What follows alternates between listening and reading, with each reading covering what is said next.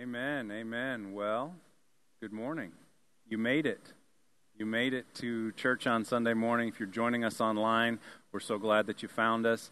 If it looks like I'm farther away, it's not because the sanctuary got bigger. It's because we've had one issue after another. When I say dozens of technical issues this morning, I'm not kidding. When you have one or two, you just chalk it up to a glitch here or there.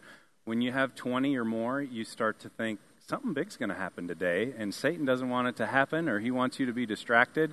And so we're probably just going to have the one angle on the camera. For those of you joining online, for those of you in the room, you don't know what I'm talking about. And thanks to our phenomenal tech team, you probably didn't notice the issues that we've had. So thank you guys. Ben, Michael, Zach, Keaton in particular.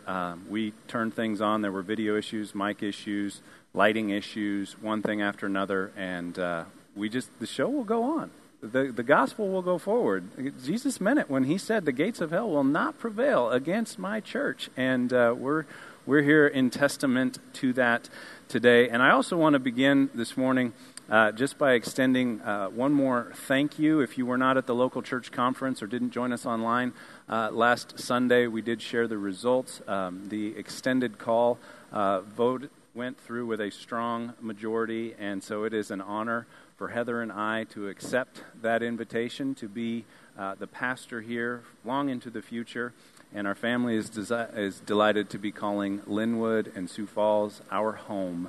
And it feels very good to be here, and so we thank you.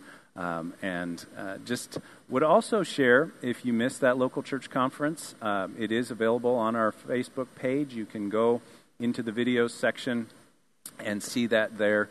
And it would be a great opportunity just to hear all the reports and hear all the results of everything. Last time I'll mention this, but if you haven't picked up one of these yellow report booklets, this has got a lot of information from each of our areas of ministry, and they make a great outreach tool. They make a great invite. We have several spread out throughout the lobby area, and if you've invited somebody to church a number of times, maybe put one of these in their hands and help them see what's going on in children's and in youth and in worship and in seniors and care ministries, and everything that is happening at Linwood is in that report. So that's an opportunity for you as well. And it's interesting, at that meeting, at the local church conference, I talked about our mission and our vision and our core values. And one of those core values is centering our lives on the Word. Centering our lives on the Word. And we define that here at Linwood as consistently preaching, teaching, and applying the Word of God to our lives in every aspect, both individually and corporately. And we had a good example of that this past week. Last Sunday, I preached a message titled, Don't Touch the Buffalo.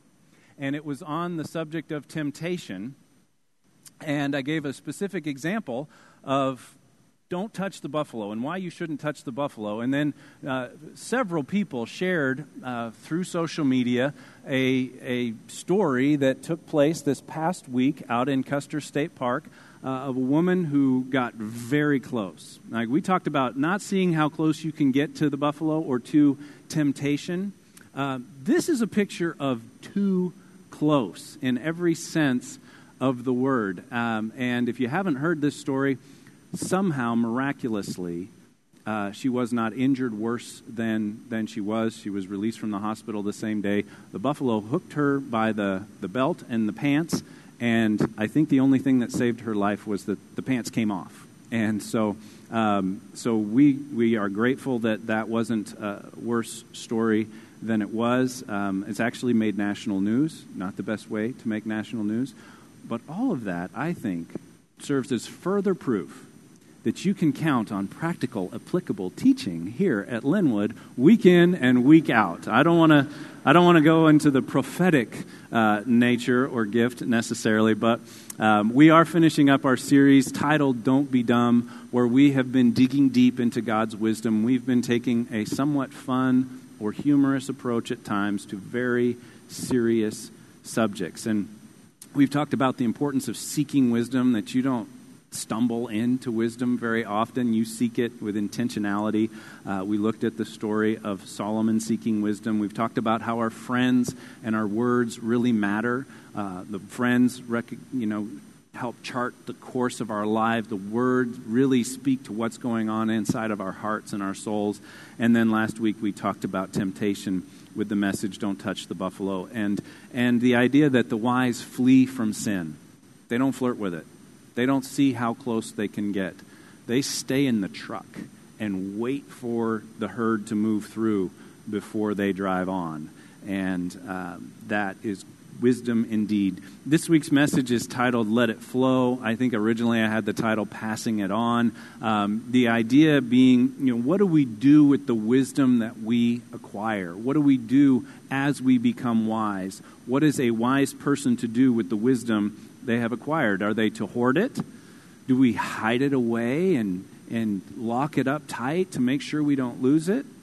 Or do we share it? Do we share it with others? Do we pass it on? Do we let it flow? Are we to be reservoirs? If you understand what a reservoir is, they take a river and they build a big dam at one end of the river and it backfills and creates a reservoir. Are we to be reservoirs for God's wisdom, storing up as much of it as we possibly can? Or are we to be rivers, swift and fast, where the current of God's wisdom flows through us into others? Are we just supposed to collect as much as we can? Or is there an element at which we can acquire additional wisdom as we allow God's wisdom to flow through us into other people, and we share the wisdom that we have? Well, I want to look at probably my favorite passage in all of Proverbs, and save the best for last here. It's Proverbs chapter 9, verses 7 through 12. I believe it's page 997 in your pew Bibles if you want to grab one of those. If you're joining us online, take a minute and get to Proverbs chapter 9, 7 through 12. We'll camp out in there for a while. But here's what Solomon writes in Proverbs 9, 7 through 12. And in this section, in chapter 8 and chapter 9, it's almost as if wisdom is being personified and is addressing the readers. So in the first 7 chapters, he consistently says, "My son, my sons." He's addressing this basically to his children, both literal and more figuratively.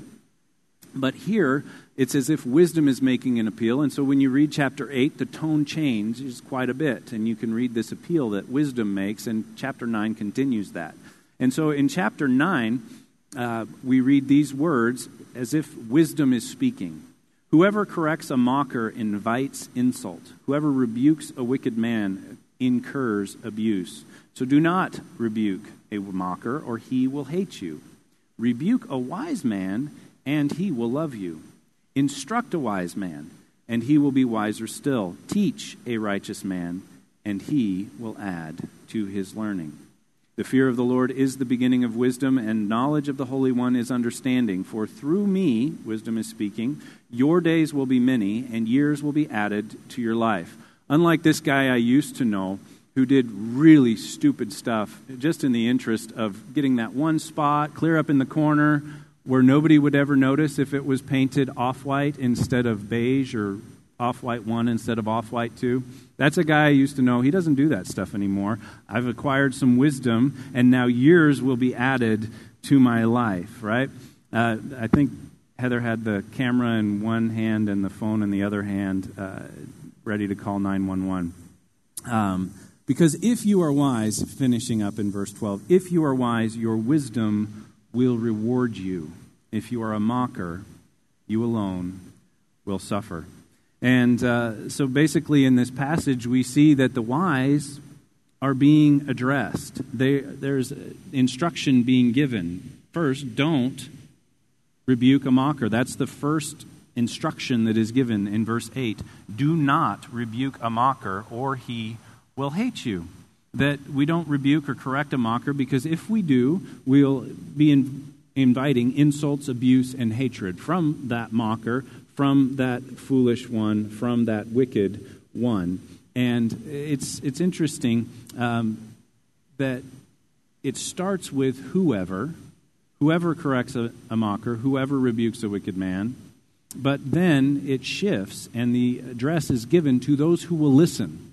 Those who will listen to wisdom get some imperatives. There's commands that are given in the second half in all of verse 8 and 9. Do not rebuke a mocker, or he will hate you. Rebuke a wise man. Here's another command. Rebuke a wise man, and he will love you. Instruct a wise man, and he will be wiser still. Teach a righteous man, and he will add to his learning. So we're told not to rebuke or to correct a mocker. We are told instead to instruct the wise and teach the righteous. And Warren Wiersbe sums up this whole passage. Warren Wiersbe is a famous pastor, Bible commentator. He's often referred to as the pastor's pastor. He wrote a series of commentaries that are so practical and so applicable, and he has a way of breaking down a passage and restating it. And here's how he restates this passage. He says, sinners don't want to be rebuked and reproved, but wise people will accept and benefit from both reproval and from being rebuked. Fools, scoffers, and the simple like to have their own way and be told they're doing fine. But wise men and women want the truth. Teach wise people, and they'll accept the truth and become wiser. Try to teach fools, and they'll reject the truth and become even greater fools. And the reason is that the wise have the humility to accept new learning. The wise have the humility to say, I don't have it all figured out. I don't have a corner in the market when it comes to wisdom and knowledge and truth. And when another wise person rebukes them or corrects them, they have the humility to say, there might be something to this. There might be something in this for me. And they actually love the person who's rebuked them or corrected them or taught them. They accept that correction, that teaching, and that rebuking as a gift. They say, thank you. And they smile. Not so with a fool or a scoffer or a wicked person. You've probably been in that place before where you have corrected somebody or rebuked somebody, and the return on that was insults and hatred and scoffing and scorn.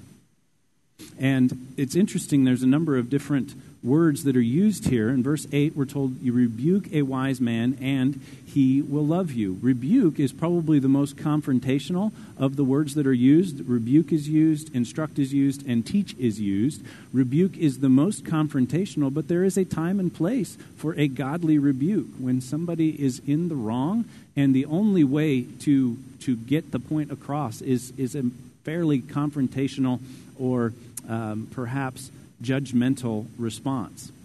And Henry Cloud is one of my favorite authors to read and one of my favorite speakers to listen to. He's a Christian psychologist and Bible teacher, and he sort of restates verses 8 and 9 this way. Wise people adapt themselves to the truth.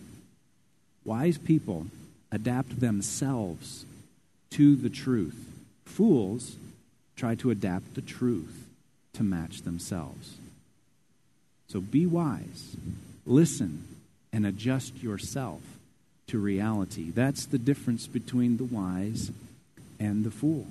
And when I read that statement, fools try to adapt the truth to match themselves, I thought, boy, isn't that a telling statement of current events that we see in our world all around us as postmodernism and moral relativism pushes in and says, who are you to say what is true and not true? And who are you to define absolute truth? Everybody should decide their own truth. That's a prevailing concept in today's world, and it comes right out of what the Word of God declares to be foolishness. And so we have to make sure that we are grounded in the truth. Both Wiersbe and Cloud emphasize the importance of truth. And what do we do with the truth? Do we stay away from it? Do we put our Bible in a box and put it on the bookshelf? Or do we spend time in it? Do we invite the truth into our lives, both in the Word of God by coming to it on a regular basis, on a daily basis, and letting it bring truth into our lives? Do we meet with people who will tell us the truth? Do we have 2 or 3 or 4 close friends that we can ask, say, hey, do you see any blind spots in my life? Do you see anything in my life that doesn't match up with God's best version of me? And then we listen and we respond and we invite that type of feedback and give thanks and have gratitude for that.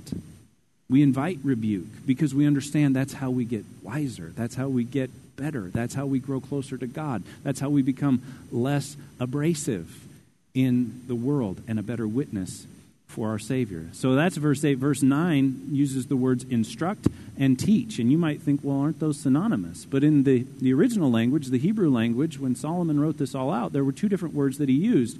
And the word instruct there literally means to transmit wisdom to almost, it's not a rebuke necessarily, but it's a little bit more formal transmission or conveyance of knowledge, of wisdom to. And then in verse 9 on the second half, it says, teach a righteous man, and he will add to his learning. That word teach there is from the Hebrew word yada, which is the word we often translate as know.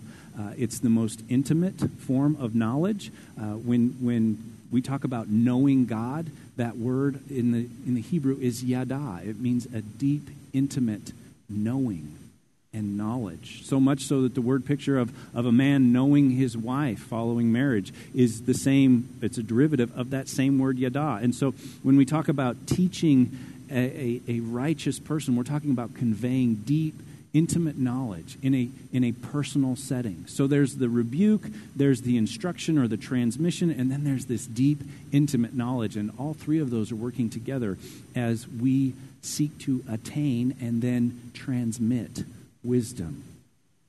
And so we see Proverbs 13:14. A little later on, Solomon revisits this subject in Proverbs 13:14 and says, the teaching of the wise is a fountain of life, turning a man from the snares of death. The teaching of the wise, that when a wise person is teaching something, that's a fountain of life. And Jesus said in John that the wellspring of living water will flow up into our lives. So the more of God's word we get into our hearts and into our minds, and the more that kind of splashes over on everyone around us, we're speaking words of wisdom, speaking words of life. We're speaking and teaching, and we're turning people from the snares of death. That's the idea, that this comes into our life. It flows through our life out into the lives of others. So that our bottom line this morning should come as no surprise. The wise are to be rivers of wisdom,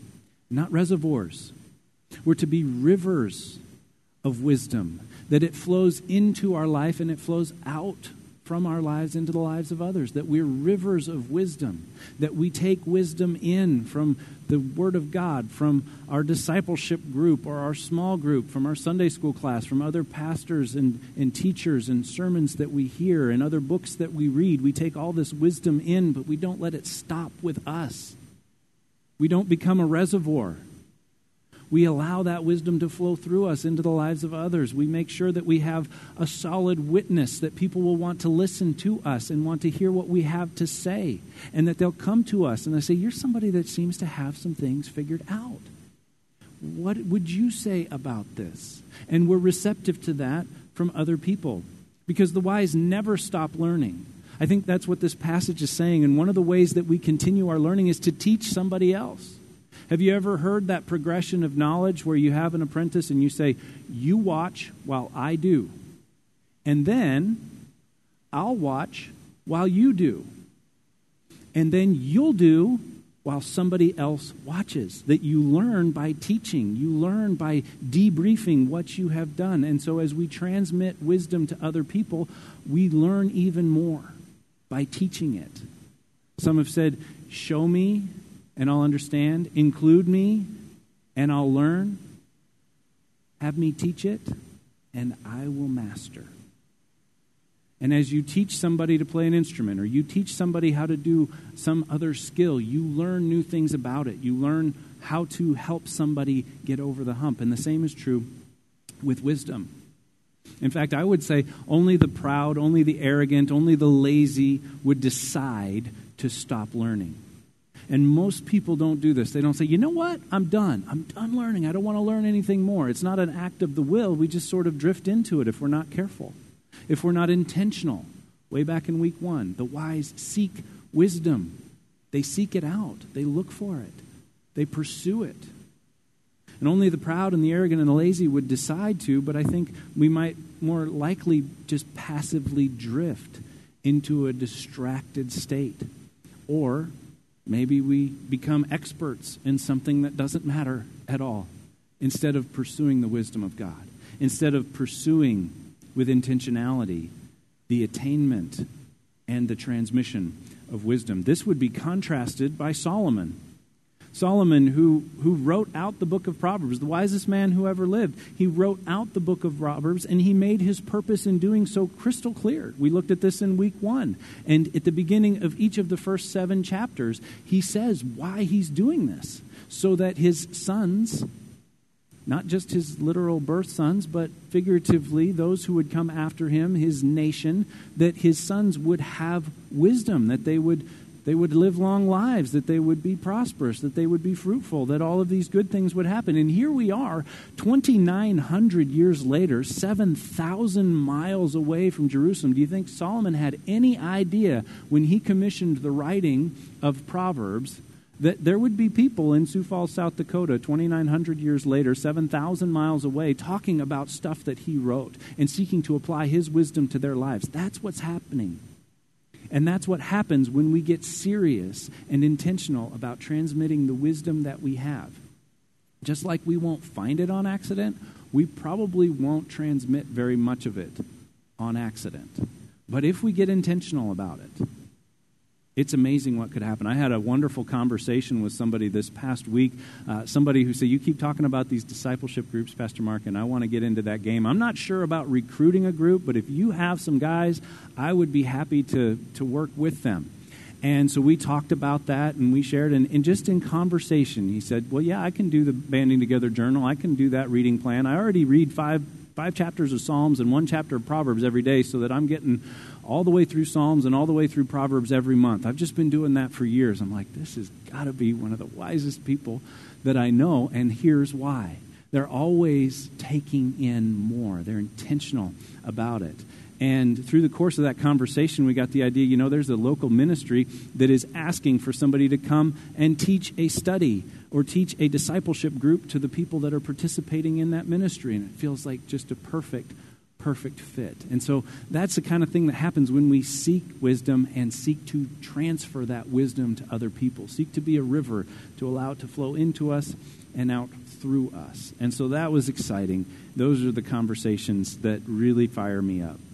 And I want to close by looking at a New Testament verse that's built on the foundation of what we've been looking at so far, of this idea of continually growing and seeking to transmit where we are growing in wisdom. And it's in 2 Peter chapter 3, if you want to flip pretty much to the very end of your Bible. There's not much after 2 Peter. It's on page 1897. Yeah, 1897.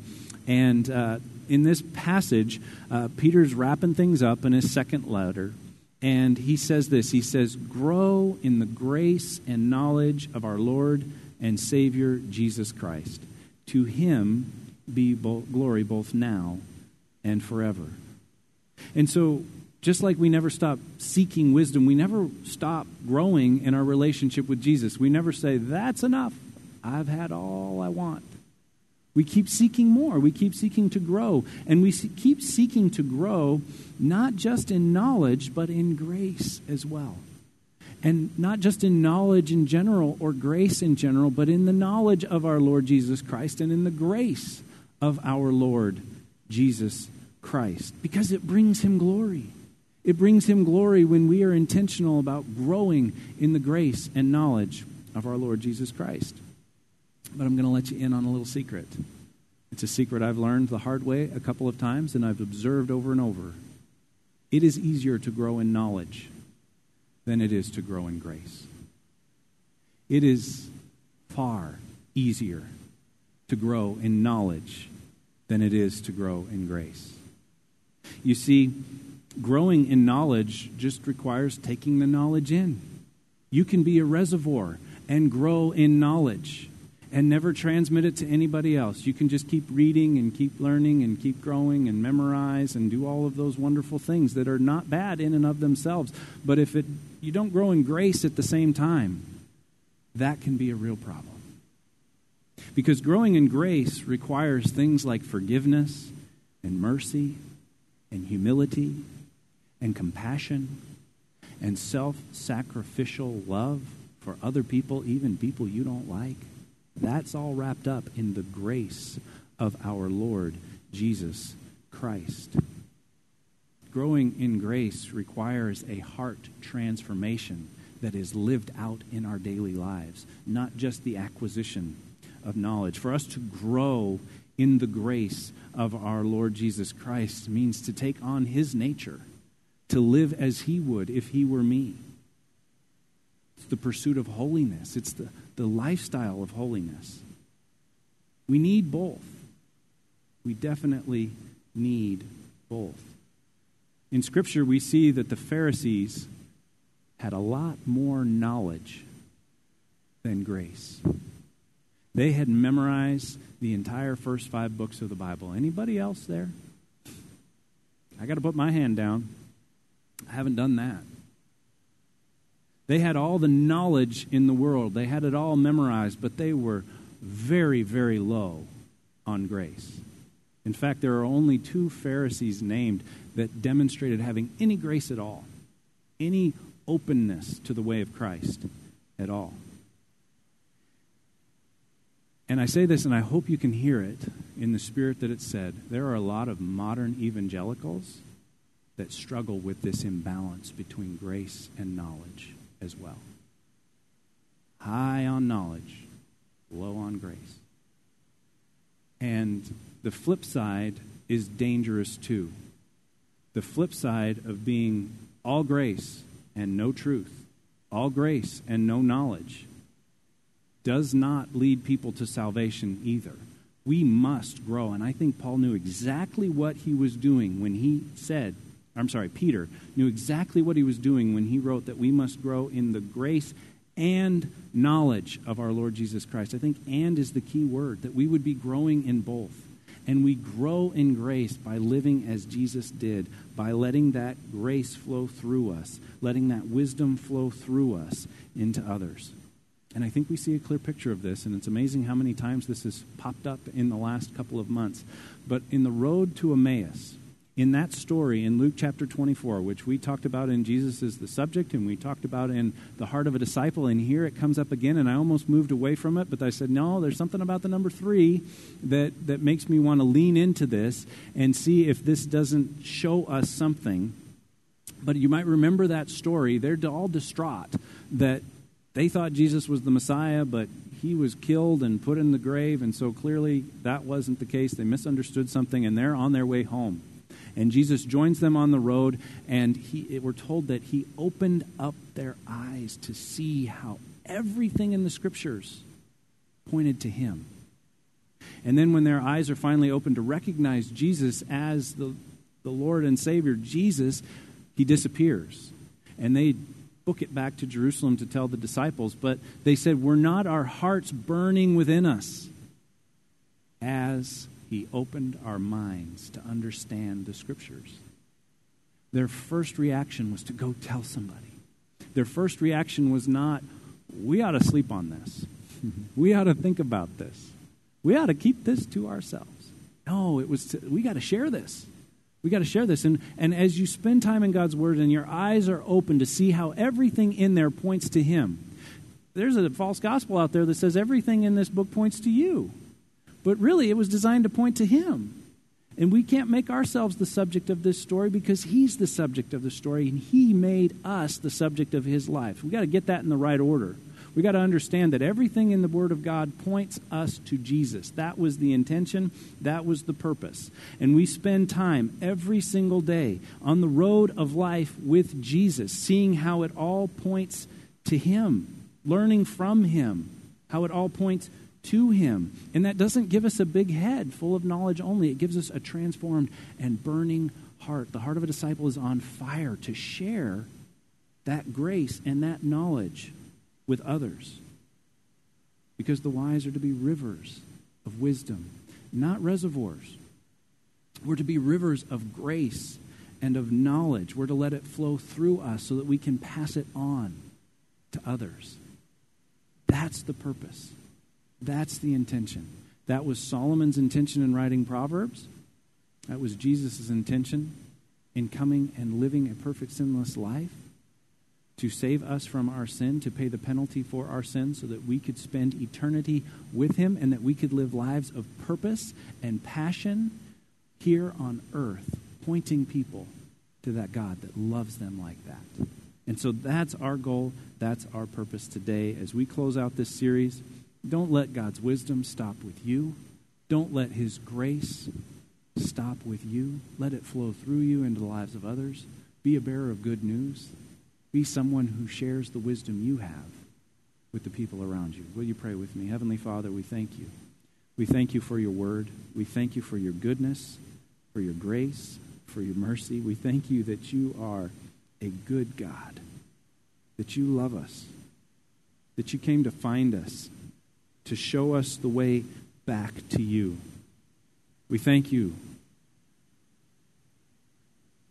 that you have cast a vision for our life that doesn't end with us, that our lives would touch many lives, that your love and your grace and your mercy, that your wisdom and your truth would flow into us and then would flow through our lives into the lives of those that you have placed in our sphere of influence. And we see this so clearly as we read the gospel, that every person you interacted with, you blessed in some way. You shared wisdom. You shared truth. You shared grace. Help us to be the same, O Lord. It's in Jesus' name we pray.